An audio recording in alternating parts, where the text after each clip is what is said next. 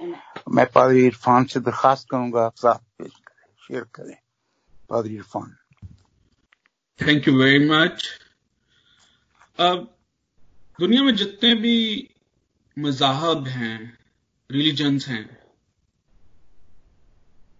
सारे मज़ाहब की, सारे रिलीजन की कोई ना कोई आउटवर्ड फॉर्म होती है, या ये कहिए आसान लफ्जों में कि तमाम मज़ाहब की कोई ना कोई प्रैक्टिसेस हैं, कोई ना कोई सेरेमनीज हैं जिनको वो प्रैक्टिस करते हैं, जिनको वो परफॉर्म करते हैं, और वो सेरेमनीज जो हैं वो इस लिहाज से बड़ी अहम हैं कि वो किसी न किसी रियलिटी की तरफ इशारा करती हैं। उन प्रैक्टिसेस से, उन सेरेमनी से किसी ना किसी रियलिटी का पता चलता है, और इसीलिए अक्सर मज़ाहब अपनी प्रैक्टिसेस के बारे में, अपनी सेरेमनीज के बारे में बड़े कंसर्न होते हैं। दे ट्राई कि जो कुछ वो प्रैक्टिस कर रहे हैं उनकी प्रैक्टिसेस में वो रियलिटी नजर आ सके। जब हम इस्राएलियों के बारे में देखते हैं तो उनका जो मजहब था वो भी बिल्कुल ऐसे ही था। उसकी भी एक आउटवर्ड फॉर्म हमें नजर आती है, और ये जो आउटवर्ड फॉर्म है उसकी, ये जो प्रैक्टिसेस हैं, ये जो सेरेमनीज हैं, ये एक अल्टीमेट रियलिटी की तरफ इशारा करते हैं। और क्योंकि जिस रियलिटी की तरफ उनकी प्रैक्टिसेस, उनकी फॉर्म जो है, उनकी सेरेमनीज जो हैं, वो जिस रियलिटी की तरफ इशारा कर रही हैं, this reality is definitive reality, it's ultimate reality, it's prime reality. इसलिए उसको रिफ्लेक्ट करने के लिए they were performing numerous practices, ceremonies.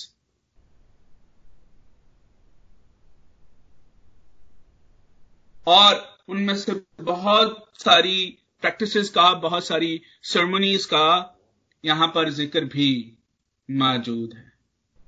जब खुदावंद ने बनी इस्राइल को शरीयत दी तो उस शरीयत के साथ साथ खुदा ने बनी इस्राइल को बहुत सारी सेरेमोनियल लॉज भी दिए।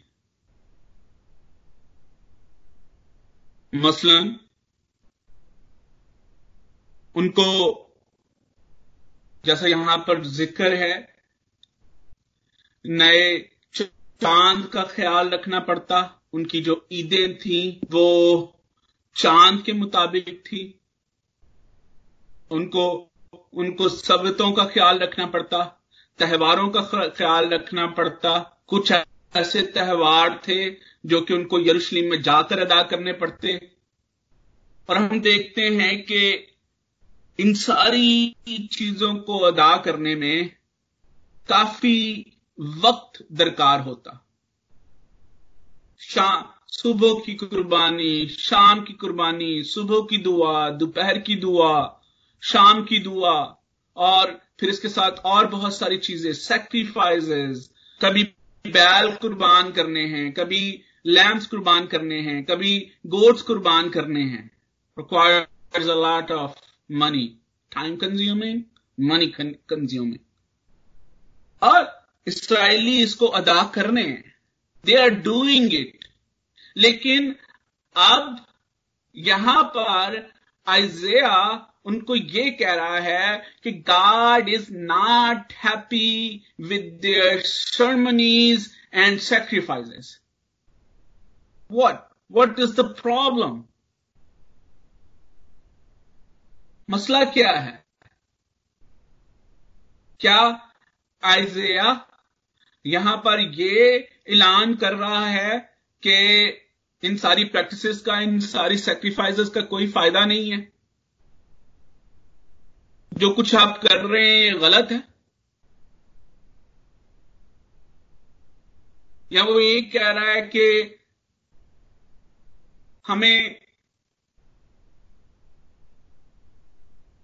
मोरालिटी की जरूरत है, हमारा अंदर साफ होना चाहिए, बाहर की खैर है। इस बात को समझने के लिए मैं आपको थोड़ा सा पीछे लेके जाना चाहता हूं। जब खुदा ने बनी इस्राइल को अपने लिए चुना, जब खुदा ने बनी इस्राइल को रिडेम्पशन दी, खुदा ने इब्राहिम से वादा किया, मैं तेरी औलाद को आसमान के तारों और रेत के जरों की मानद बनाऊंगा। और फिर उसी के साथ साथ खुदा ने इब्राहिम को यह भी बताया कि तेरी जो औलाद है वो एक गैर मुल्क में जाकर उनकी गुलाम होगी, वो 400 साल वहां पर गुलामी में रहेंगे और फिर मैं उनको वहां पर एक बड़ी कौम बनाकर मैं उनको वहां से निकालूंगा। Already planned. और हम देखते हैं कि यूसुफ किस तरह से मिस्र में पहुंचता है और फिर वहां पर मिस्र में कितनी जानें, इस्राएली जानें मिस्र में जाती हैं, और फिर जब वो मिस्र से निकलते हैं तो वो कितने लोग होते हैं। खुदावंद उनको मिस्र से किस तरह से खलासी देता है, उनको रिडीम करता है। और जब खुदा उनको रिडीम करता है, खुदा उनको मिस्र से खलासी अता करता है, मखलसी अता करता है, और खुदा उनसे वादा करता है, वो वादा जो कि उसने इब्राहिम से किया था, उस लैंड पे में पहुंचाने का, उस मुल्क के मौदा में पहुंचाने का, वादा की हुई सरजमीन में पहुंचाने का। खुदा बनी इस्राइल को चुनता है, उनको खलासी देता है, और जब खुदा बनी इस्राइल को चुनता है, खलासी देता है, तो अब जरूरी है कि बनी इस्राइल जो है वो खुदा के नाम से कहलाए। उनका चाल चलन ऐसा हो, उनका बिहेवियर ऐसा हो जो कि ना सिर्फ खुदा के काबिल कबूल हो, बल्कि उससे खुदा का जलाल भी जाहिर हो। इसीलिए खुदा उनको लॉ देता है, वो लॉ जो कि खुदा की तरफ से उनको मिला, जो कि उनके चाल चलन को खुदा के एक्सेप्टेबल बनाएगा और उसके वसीले से खुदा का जलाल जाहिर होगा।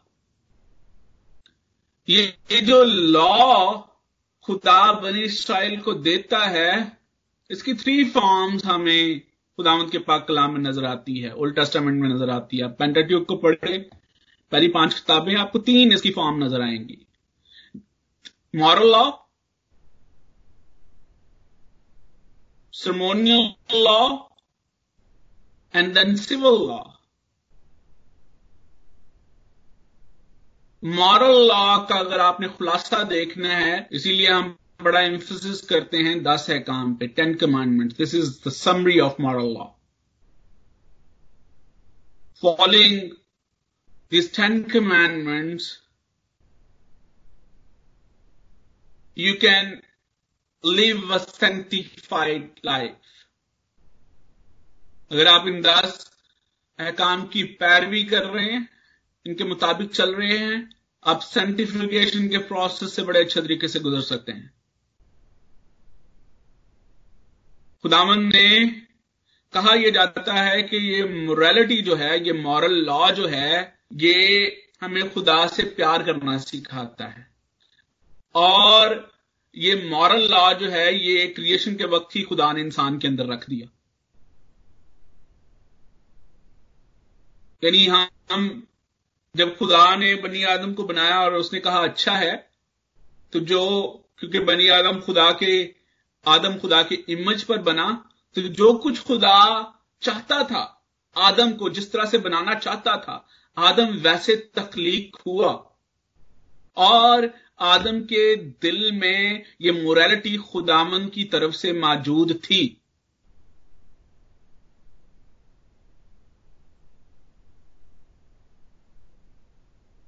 जो इमेज ऑफ गॉड है, जब हम खुदा की शक्ल पर बनने की बात करते हैं, खुदा की शबीह पर बनने की बात करते हैं, actually all the characteristics, all the communicable attributes, जो एट्रीब्यूट्स खुदा अपनी जात से हमें बख्शता है, खुदा की जात के अंदर जो कैरेक्टरिस्टिक्स हैं उनमें से कुछ कम्युनिकेबल हैं जो कि खुदा हमें देता है, जो कि खुदा ने हमारी जिंदगी में रखे, और कुछ इनकम्युनिकेबल हैं जो कि सिर्फ खुदा की जात का हिस्सा है, वो इंसान की जात का हिस्सा नहीं हो सकते।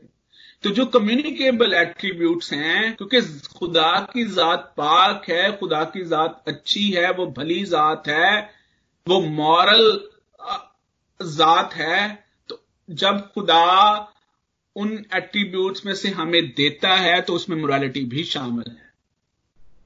अब शैतान ने जो कुछ किया आदम के साथ, वो ये था कि उसने उस मोरालिटी के ऊपर अटैक किया।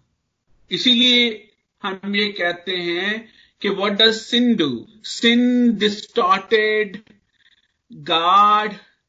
गॉड्स इमेज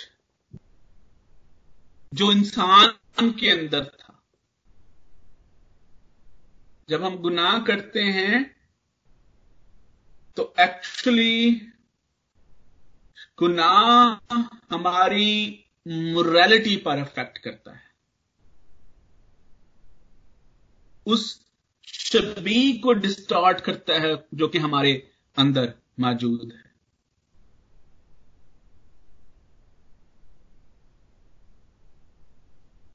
हम यीशु मसीह जो कि परफेक्ट जात है, जो ये कहता है कि मैं तुरैत और नबियों की किताबों को मनसूख करने नहीं आया, बल्कि पूरा करने आया हूं। हम यीशु मसीह ने ये दिखाया, ये रिफ्लेक्ट किया कि सारे लॉ, सारी मोरालिटी, सारी सेरेमनीज, सारे सिविक लॉज मसीह यस्सु में पूरे होते हैं और मसीह यस्सु में उनकी कंप्लीशन होती है और उसकी फुलनेस हमें नजर आती है।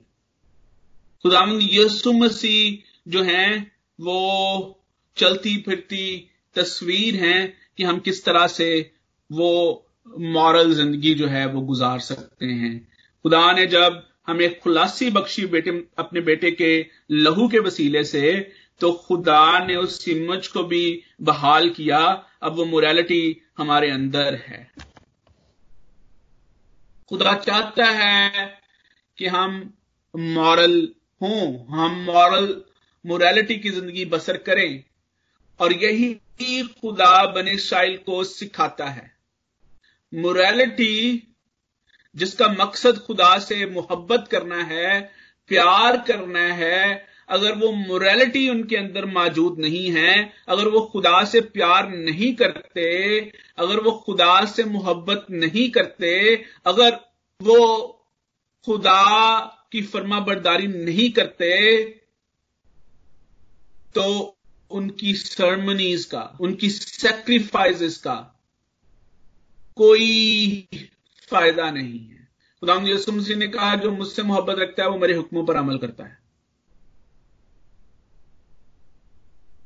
खुदा बनी इस्राएल को जब मकलसी देता है, इस्राएल को अपना पेलौठा कहता है, तो वो ये तवक्को रखता है कि इस्राएल भी खुदा से मोहब्बत करे।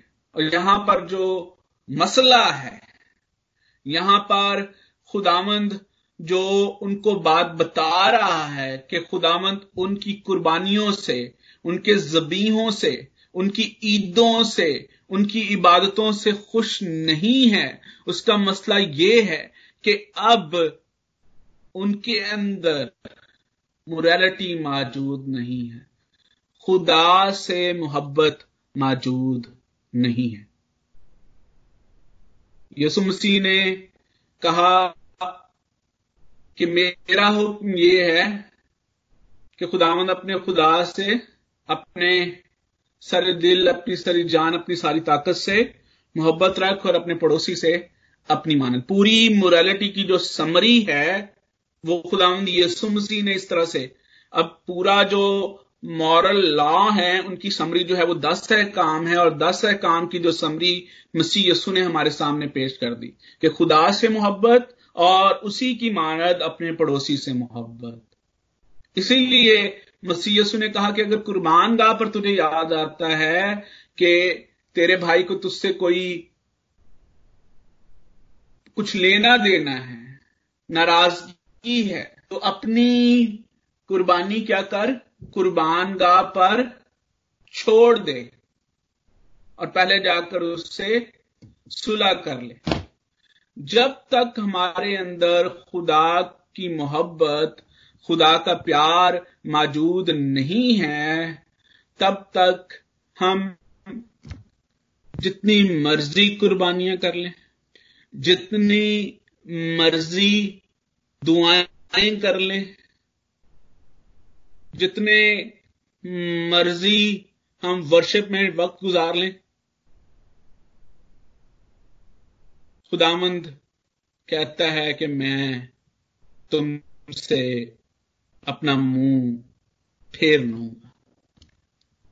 खुदावंद खाली कुर्बानियां, वो कुर्बानियां जिनमें खुदावंद की मोहब्बत शामिल नहीं है, वो इबादतें जहां पर खुदा की मोहब्बत शामिल नहीं है, खुदा उनसे मुंह अपना फेर लेता है। हमें इस बात को याद रखने की जरूरत है जब हम रिलीजियस सिचुएशन की बात करते हैं। यहां पर खुदा बराह रास्त अपने लोगों को बता रहा है कि तुम्हारा मसला क्या है। जब हम 10वीं आयत को पढ़ते हैं तो वहां पर हमें नजर आता है, उस आयत में इस तरह से लिखा है कि आए सदूम के हाकिमों, खुदावंद का कलाम सुनो, आए अमूरा के लोगों, हमारे खुदा की शरीयत पर कान लगाओ। अब यहां पर इसके बाद पहले खुदा कहता है कि खुदावंद का कलाम सुनो, और जब हम 11वीं आयत को पढ़ते हैं तो वहां पर लिखा है कि खुदावंद फरमाता है।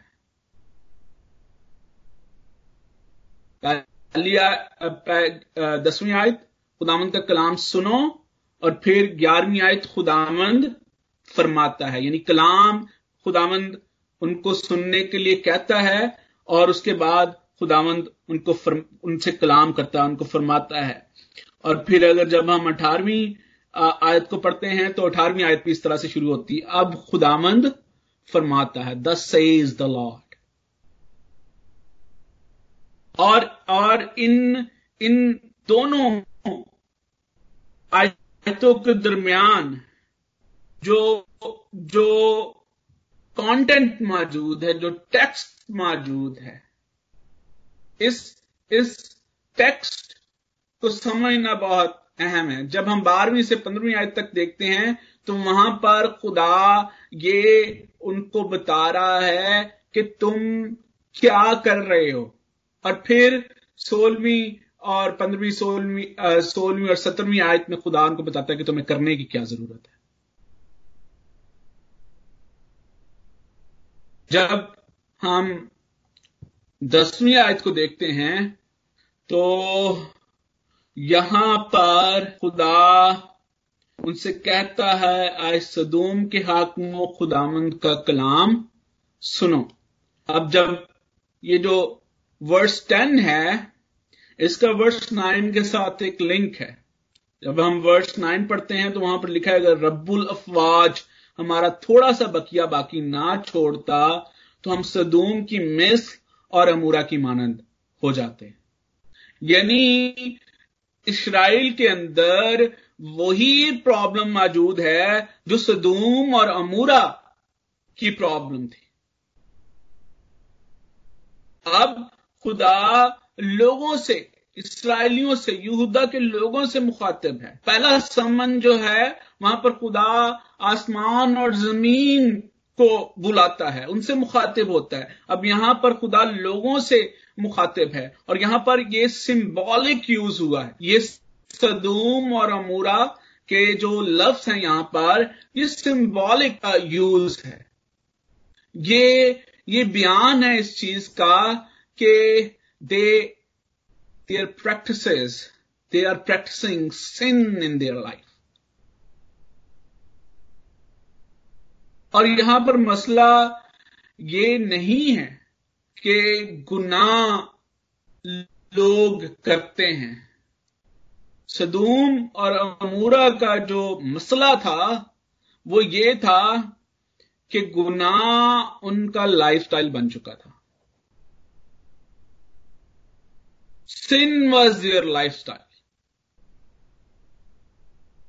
और ना सिर्फ उनका लाइफस्टाइल था बल्कि वो अपने इस लाइफस्टाइल पर प्राउड थे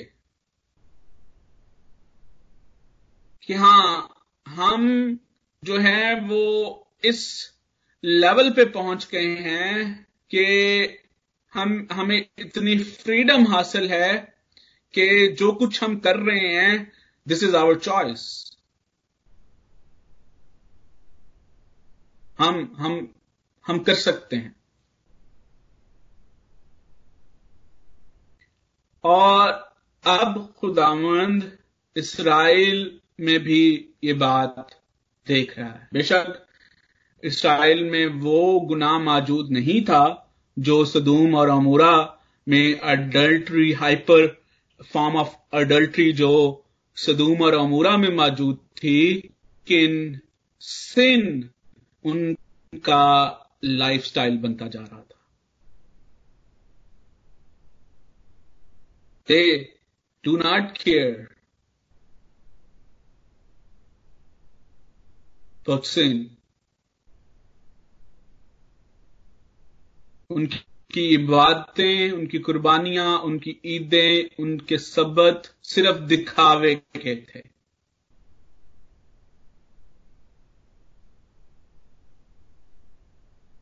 और यही चीज वो आगे अपनी नस्ल को पहुंचा रहे थे। आज अगर हम अपनी सूरत हाल का जायजा लें, खासतौर पर वेस्ट की सूरत हाल का, तो हमें हालात मुख्तलिफ नजर नहीं आते।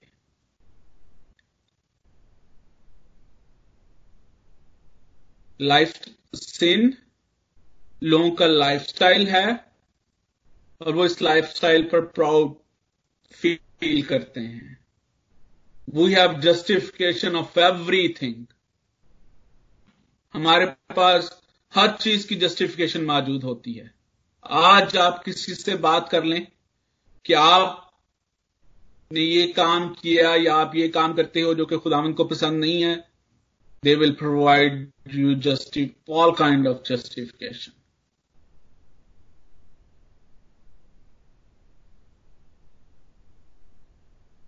आज हमारे बच्चों को स्कूल्स में, कॉलेजेस में ये प्रॉब्लम नहीं है कि वो अच्छा पढ़ रहे हैं या नहीं पढ़ रहे। आज हमारे बच्चों को स्कूल और कॉलेजेस में ये मसला दरपेश है कि ये कहीं उस जगह पर ना चल पड़े जो कि सदूम और अमूरा की डगर थी।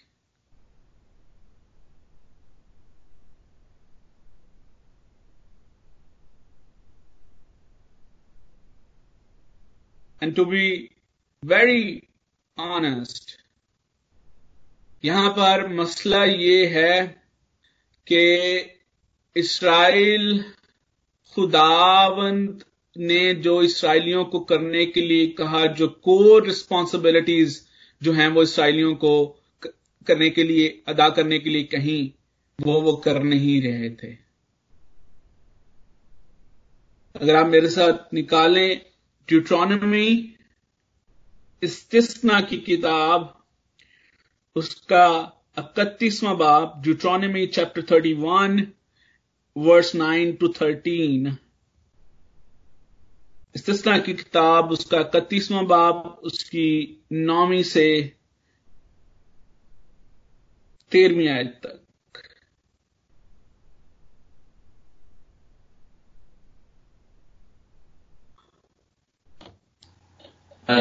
जी। और मूसा ने इस शिद्दत को लिखकर उसे कहनों के जो बनी लावी और खुदावन के रह के संदूक के उठाने वाले थे और इसराइल के सब बुजुर्गों के सुपुर्द किया। फिर मूसा ने उनको ये हुक्म दिया कि हर 7 बरस के आखिर में छुटकारे के साल के मुअय्यन वक्त पर ईद क़याम में जब सब इसराइली खुदावंद तेरे खुदा की हुजूर उस जगह आकर हाजिर हों जिसे वो खुद चुनेगा, तो तू उस शरीयत को पढ़कर सब इसराइलियों को सुनाना। आमीन। 12वीं और 13वीं आयत भी पढ़ दें। तो सब लोगों को यकीन, यानी मर्दों और औरतों और बच्चों और अपनी बस्तियों के मुसाफिरों को जमा करना, ताकि वो सुन और सीखे और खुदावंद तुम्हारे खुदा का खौफ माने और शरीयत की सब बातों पर एहतियात रखकर अमल करें, और उनके लड़के जिनको कुछ मालूम नहीं वो भी सुने, और जिन तक तुम उस मुल्क में जीते रहो जिस पर कब्जा करने को तुम यर्दन पार जाते हो, तब तक वो बराबर खुदावंद तुम्हारे खुदा का खौफ मानना सीखे। Thank you. So that's what, ये वो चीज थी जो कि खुदा ने इसराइल को करने के लिए कहा।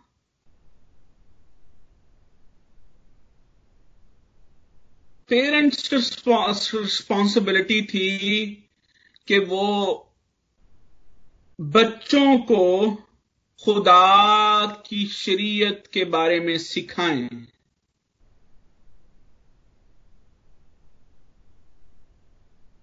जब हम बच्चों को बपतिस्मा देते हैं या उनकी क्रिस्टनिंग करवाते हैं, तो एक सवाल जो कि प्रीस्ट पास्टर्स जो हैं वो पूछते हैं वो ये होता है कि क्या आप इस बच्चे की इस तौर से तरबियत करेंगे कि ये खुदा और उसके कलाम को जाने और आगे चलकर मसीह यीशु को अपने शख्सी निजात दहिंदा कबूल करे। और हम आगे से जवाब देते हैं हां जी।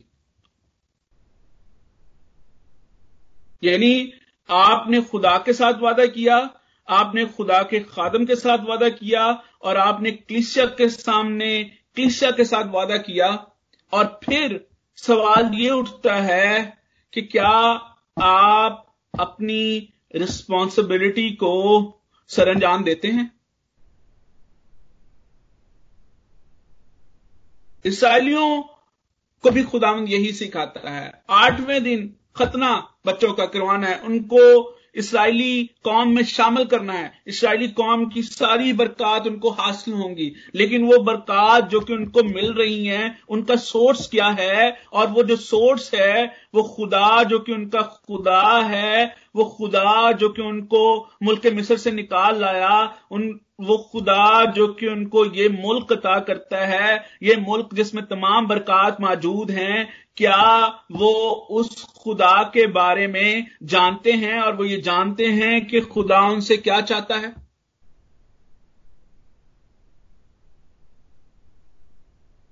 मैं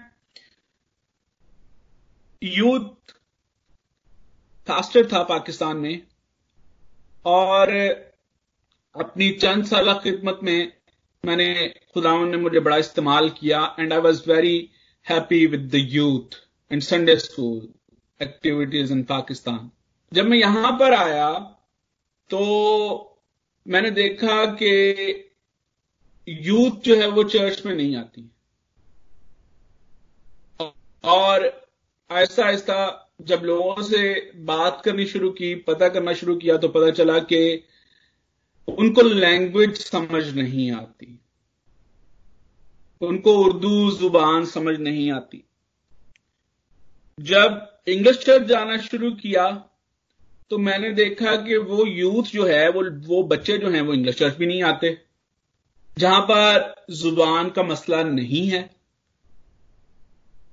तो इसका मतलब है कि जुबान मसला नहीं है, प्रॉब्लम कहीं और मौजूद है। और वो प्रॉब्लम ये थी कि बच्चे, मां बाप अपनी रिस्पॉन्सिबिलिटी पूरी नहीं कर रहे थे। मैंने उन्हीं बच्चों को जब बाद में बॉलीवुड म्यूजिक गाते हुए, पंजाबी म्यूजिक गाते हुए, बॉलीवुड म्यूजिक पर रक्स करते हुए, पंजाबी म्यूजिक पर रक्स करते हुए, साथ में लिप सिंगिंग करते हुए सुना, एंड आई वॉज अमेज्ड। मैंने कहा कि ये कंटेंट सारा बॉलीवुड देख रहे हैं, they are up to date, उस कंटेंट के साथ ये अप टू डेट हैं। और जब ये बात की जाती है कि आप इबादत में क्यों नहीं आते, तो फिर पता चलता है कि उनको समझ नहीं आती।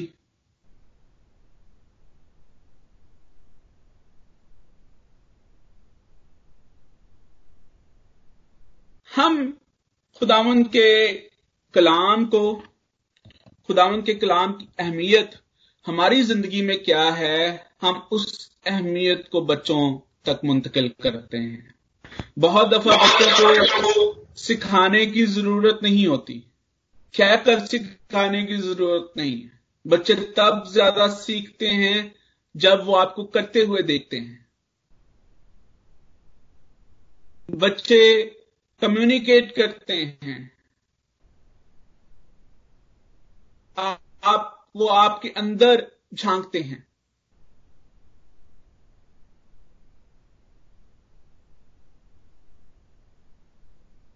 इस्राएली खुदावंद से दूर जा रहे हैं, और उस दूर जाने की एक वजह यह भी है कि जो नई नस्ल परवान चढ़ रही है, वो नई नस्ल खुदावंद से दूर है।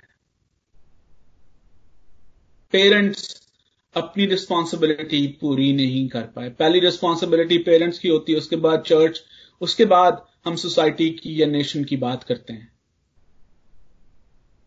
अगर आप अपने बच्चों को सारा कुछ सिखाने में कामयाब हो गए हैं, लेकिन आप अपने खुदा के बारे में, अपने शख्स निजात दहिंदे के बारे में अपने बच्चों को नहीं सिखा सके, तो आपके लिए आगे चलकर मुश्किल हो सकती है। जब मोरालिटी नहीं होती, जब खुदावंद से प्यार मौजूद नहीं होता, जब खुदावंद का खौफ मौजूद नहीं होता, तो फिर खुदावंद ऐसी इबादत को पसंद नहीं करता। 11वीं आयत को जब हम पढ़ते हैं तो वहां पर लिखा है कि खुदावंद फरमाता है, तुम्हारे ज़बीहों की कसरत से मुझे क्या काम। 3 assertions यहां पर मौजूद हैं। पहली, कसरत, the plenitude of their sacrifice. खुदा कहता है कि मेरे नजदीक नथिंग है, मीन्स नथिंग टू मी। खुदा कहता है कि आगे जाके हम देखते हैं कि मेंढों की सोख्ती कुर्बानियों से और फरबा बच्चों की चर्बी से बेजार हूं। I had enough, stop it, no more. और फिर जो कुर्बानी का आप ये कह लें कि कोर इफेक्टिवनेस थी कुर्बानी की, ब्लड, उसके बारे में लिखा है कि बैलों, भेड़ों और बकरों के खून में मेरी खुशनुदी नहीं है। यहां पर खुदा उनकी पूरी की पूरी जो उनका वर्शिप स्ट्रक्चर है, खुदावंद उससे खुश नहीं है, क्योंकि खुदा वहां पर मौजूद नहीं है। खुदावंद की मोहब्बत वहां पर मौजूद नहीं है। खुदा गुनाह के साथ नहीं रह सकता। जहां पर गुनाह है वहां पर खुदा मौजूद नहीं होता। खुदा अपना चेहरा फेर लेता है।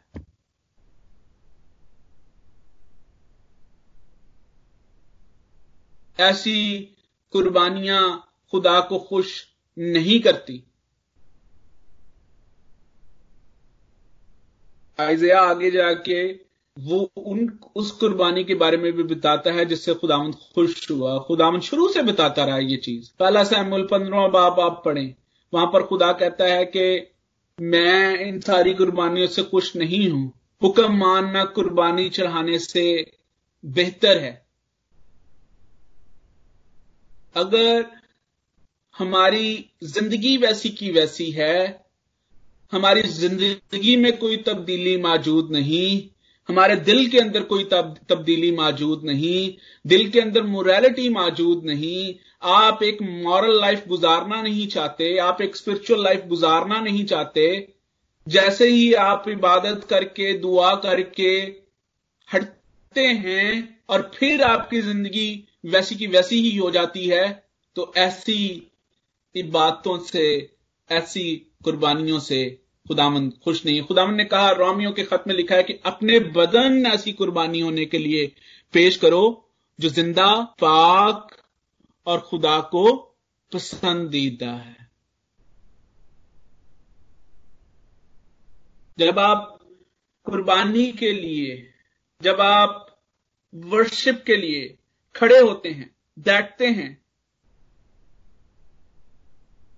खुदावंद चाहता है कि उस वक्त आपके अंदर खुदा की मोहब्बत और खुदा का प्यार मौजूद हो। और सिर्फ उस वक्त ही नहीं, जब आप ये करके अपनी इबादत से, अपनी वर्शिप से फारिग होते हैं, तो आपकी जिंदगी में वो प्यार जो है वो हमेशा मौजूद रहे और वो नजर आए। यहां पर जब हम 12वीं आयत को पढ़ते हैं तो यहां पर बताया गया है कि खुदा चाहता क्या है। जब तुम मेरे हुजूर आकर मेरे दीदार के तालिब होते हो तो कौन तुमसे ये चाहता है कि मेरी बारगाहों को रौंदो। Prime purpose of the worship, prime purpose of the sacrifice क्या है कि लोग खुदावंद के सामने हाजिर आए। हाजिर आने का जो यहां पर मतलब है, ये जो यहां पर इब्रानी अल्फाज इस्तेमाल हुए हैं, इसका जो लुब्बे लुबाब वो ये है कि खुदावंद को देखें, उसके चेहरे को देखें। और खुदावंद को देखने का मतलब ये है कि ये जानना कि क्या खुदावंद आपसे खुश है।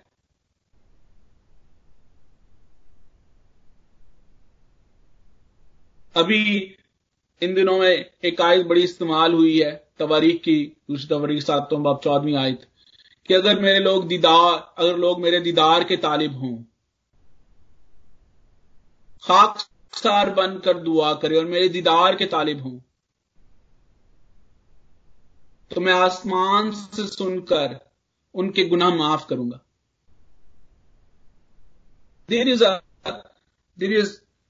अब देखें, खुदा बाग अदन में आदम से बातचीत करने के लिए आता था। बातचीत उनके दरमियान होती थी। और अब आदम जो है गुनाह के बाद वो खुदा से छुपता है, वो उसके दीदार का तालिब नहीं है।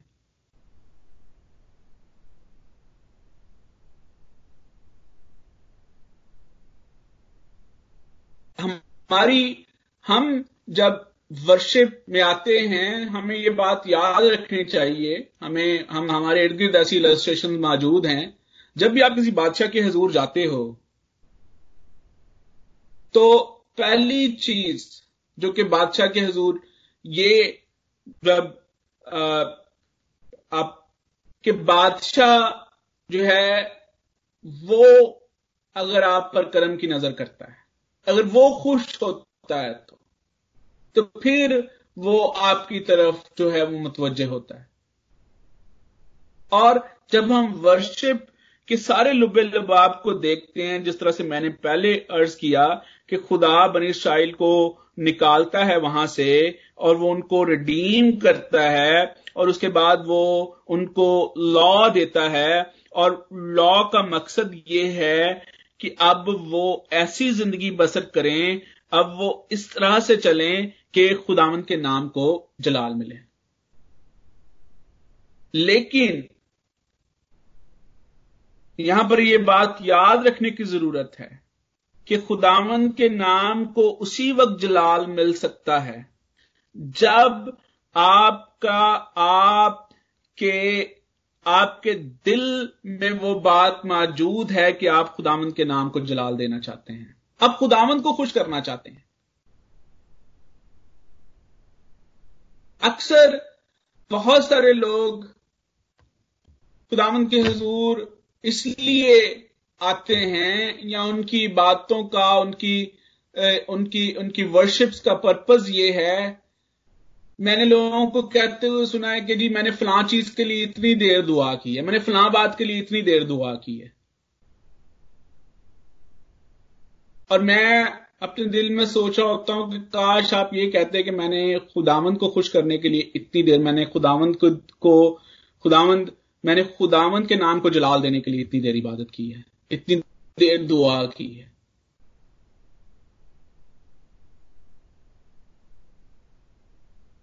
और फिर अगर if you have a unholy alliance, यानी आपकी जिंदगी में गुनाह भी मौजूद है और आप इबादतें भी कर रहे हो, आप सैक्रिफाइसेस भी कर रहे हो, तो खुदा कभी भी इससे खुश नहीं हो सकता। अब मेरे साथ निकालें यिर्मयाह उसका 7वां बाब,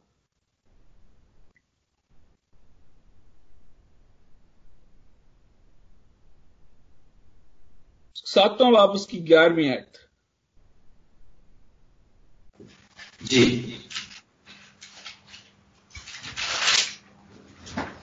यिर्मयाह उसके 7वां बाब उसकी 11वीं आयत में ये लिखा है, क्या ये घर जो मेरे नाम से कहलाता है तुम्हारी नजर में डाकुओं का गार बन गया? देख, खुदावंद फरमाता है, मैंने ये खुद ये देखा है। अब ये वही अल्फाज हैं जो कि मसीह यीशु ने यूहन्ना की इंजील में इस्तेमाल किए, जब उसने हैकल में से उन सारे बर्दा फरोशों को, उन सारे जितने भी लोग वहां पर अपना कारोबार कर रहे थे, उनको वहां से निकाला। ये वो इक्तबास है कि तुमने मेरे बाप के घर को डाकुओं की खो बना दिया।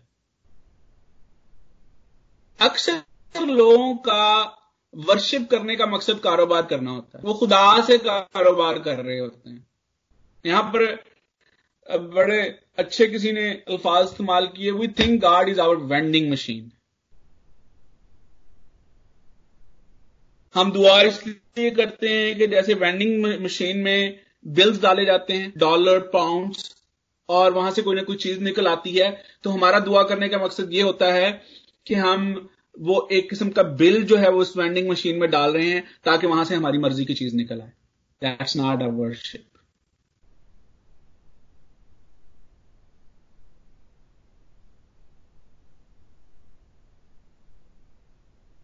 खुदावंद अपना चेहरा दिखाने की बजाय ऐसी कुर्बानियों से, ऐसी इबादतों से अपना चेहरा फेर लेता है। अभी हम जिस सिचुएशन से गुजर रहे हैं, किसी ने कितने लोग हैं जिन्होंने वैसे ही किया है जैसे यीशु मसीह ने कहा था। अक्सर सुनने में मिलता है इन दिनों में बड़ी दुआएं हो रही हैं, बड़ी वर्शिप्स हो रही हैं, बड़ी प्रस्तश हो रही है। क्या ये वर्शिप, ये प्रस्तश, ये दुआएं, ये इबादतें इस तरह से हैं कि ये खुदावंद को पसंद आ जाए?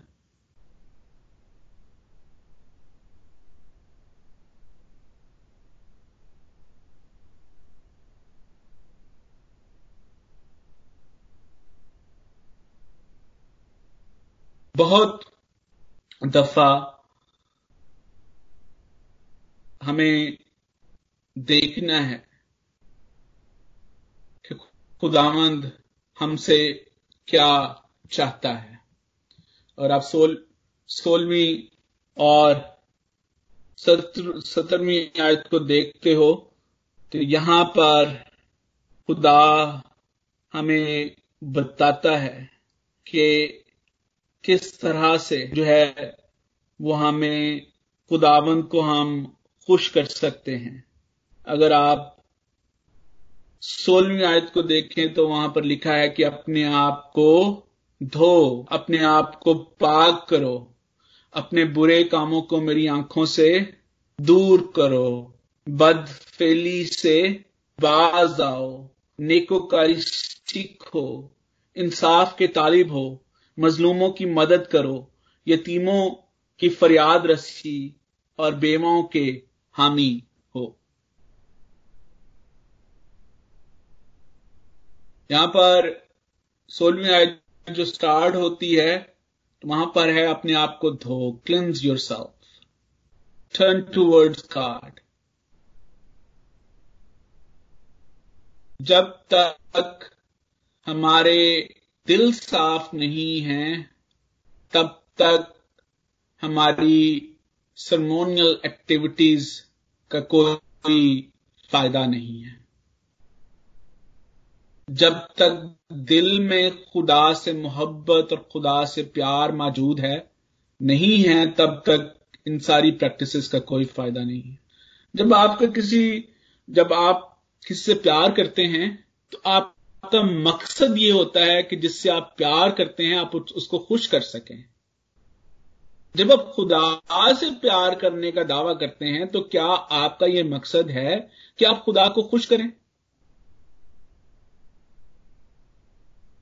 क्लेंस योरसेल्फ, जो यहां पर अपने आप को धो, ये पुराने आदनामे में ये लफ्ज जो है वो 73 टाइम्स यूज हुआ है और 52 टाइम्स जो है वो इसका जो मतलब है वो सर्मोनियल क्लीनिंग है।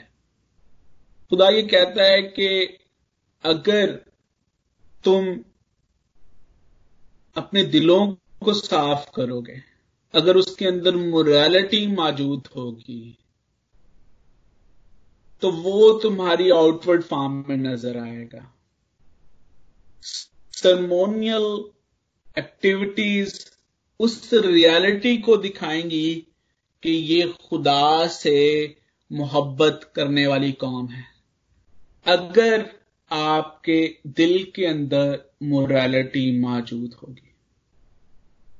मैंने अर्ज की कि प्रैक्टिसेस आउटवर्ड फॉर्म जो हैं ये इनवर्ड रियलिटी को पेश करती हैं और इस्राएल की इनवर्ड रियलिटी क्या है कि ये खुदा की चुनी हुई लोग हैं, ये खुदा से मोहब्बत करने वाले लोग हैं। और जब उनके दिल में खुदा की मोहब्बत मौजूद होगी, उनके दिल में सिर्फ और सिर्फ खुदा मौजूद होगा, तो उनकी जो आउटवर्ड प्रैक्टिसेस हैं उनसे ये बात नजर आएगी।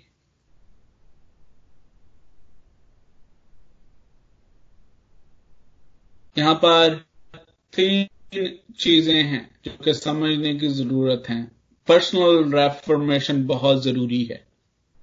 जब आप पर्सनल रेफर्मेशन की बात करते हो, अपनी पर्सनल लाइफ को रिफॉर्म करने की बात करते हो, first of all you need to stop, abandon your old life. जैसे आप पहले जिंदगी बसर कर रहे हैं, हमें रुकना है, स्टॉप करना है। आपकी पुरानी जिंदगी और नई जिंदगी साइड बाय साइड नहीं चल सकते। आप दोनों को लेकर नहीं चल सकते। अब दो मालिकों की खिदमत नहीं कर सकते। अब दो बेड़ियों में पैर नहीं रख सकते। आपको जब आप नई जिंदगी की बात करते हैं तो उस नई जिंदगी में सब कुछ नई जिंदगी के मुताबिक होना चाहिए।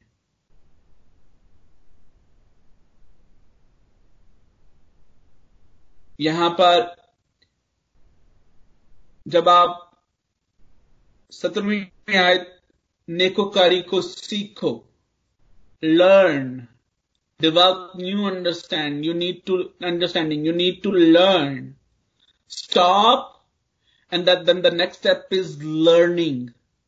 Learning the right thing is very important. Not only learning, but learning the right thing. Don't waste your time learning the things that are not right. Learn the right thing.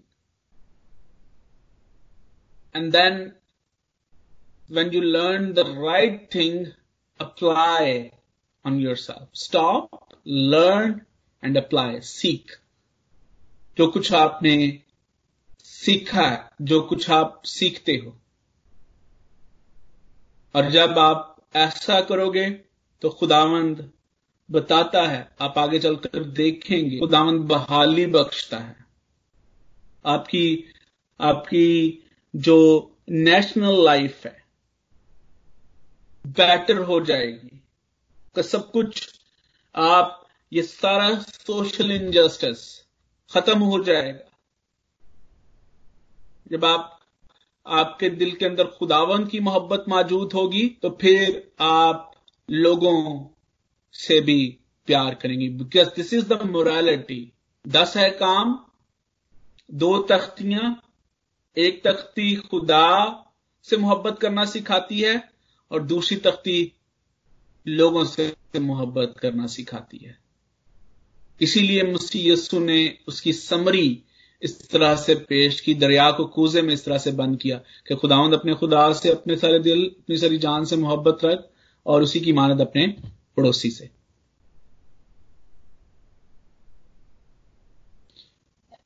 आज हमें भी देखने की जरूरत है कि जब हम वर्शिप के लिए बैठते हैं, जब हम दुआ में बैठते हैं, जब हम अपनी कुर्बानियां गुजरानते हैं, जब हम अपने हदीये खुदा के सामने पेश करते हैं, तो उससे हम चाहते क्या हैं? कि हम खुदा को खुश करना चाहते हैं, हम खुदावंद के दीदार के तारीफ होते हैं, या हमारा मकसद उनसे कुछ और है।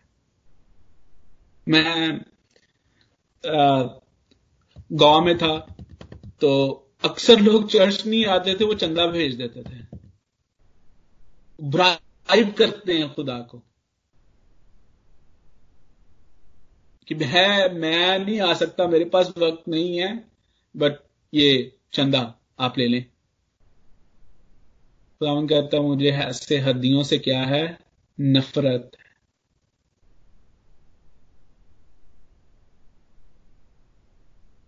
खुदावंद हमें बहाल करना चाहता है। खुदावंद हमसे प्यार करता है, इसीलिए उसने हमें छुड़ाया, इसीलिए उसने हमें खुलासी दी है, उसने हमें मकलसी दी है। और अब खुदावंद चाहता है कि हम ऐसी जिंदगी बसर करें कि उससे खुदा की वो मोहब्बत, खुदावंद का जलाल जो है वो नजर आए। और ये उसी वक्त मुमकिन है जब हमारे दिल पूरे के पूरे प्योरली खुदा से मोहब्बत और खुदा के साथ चलने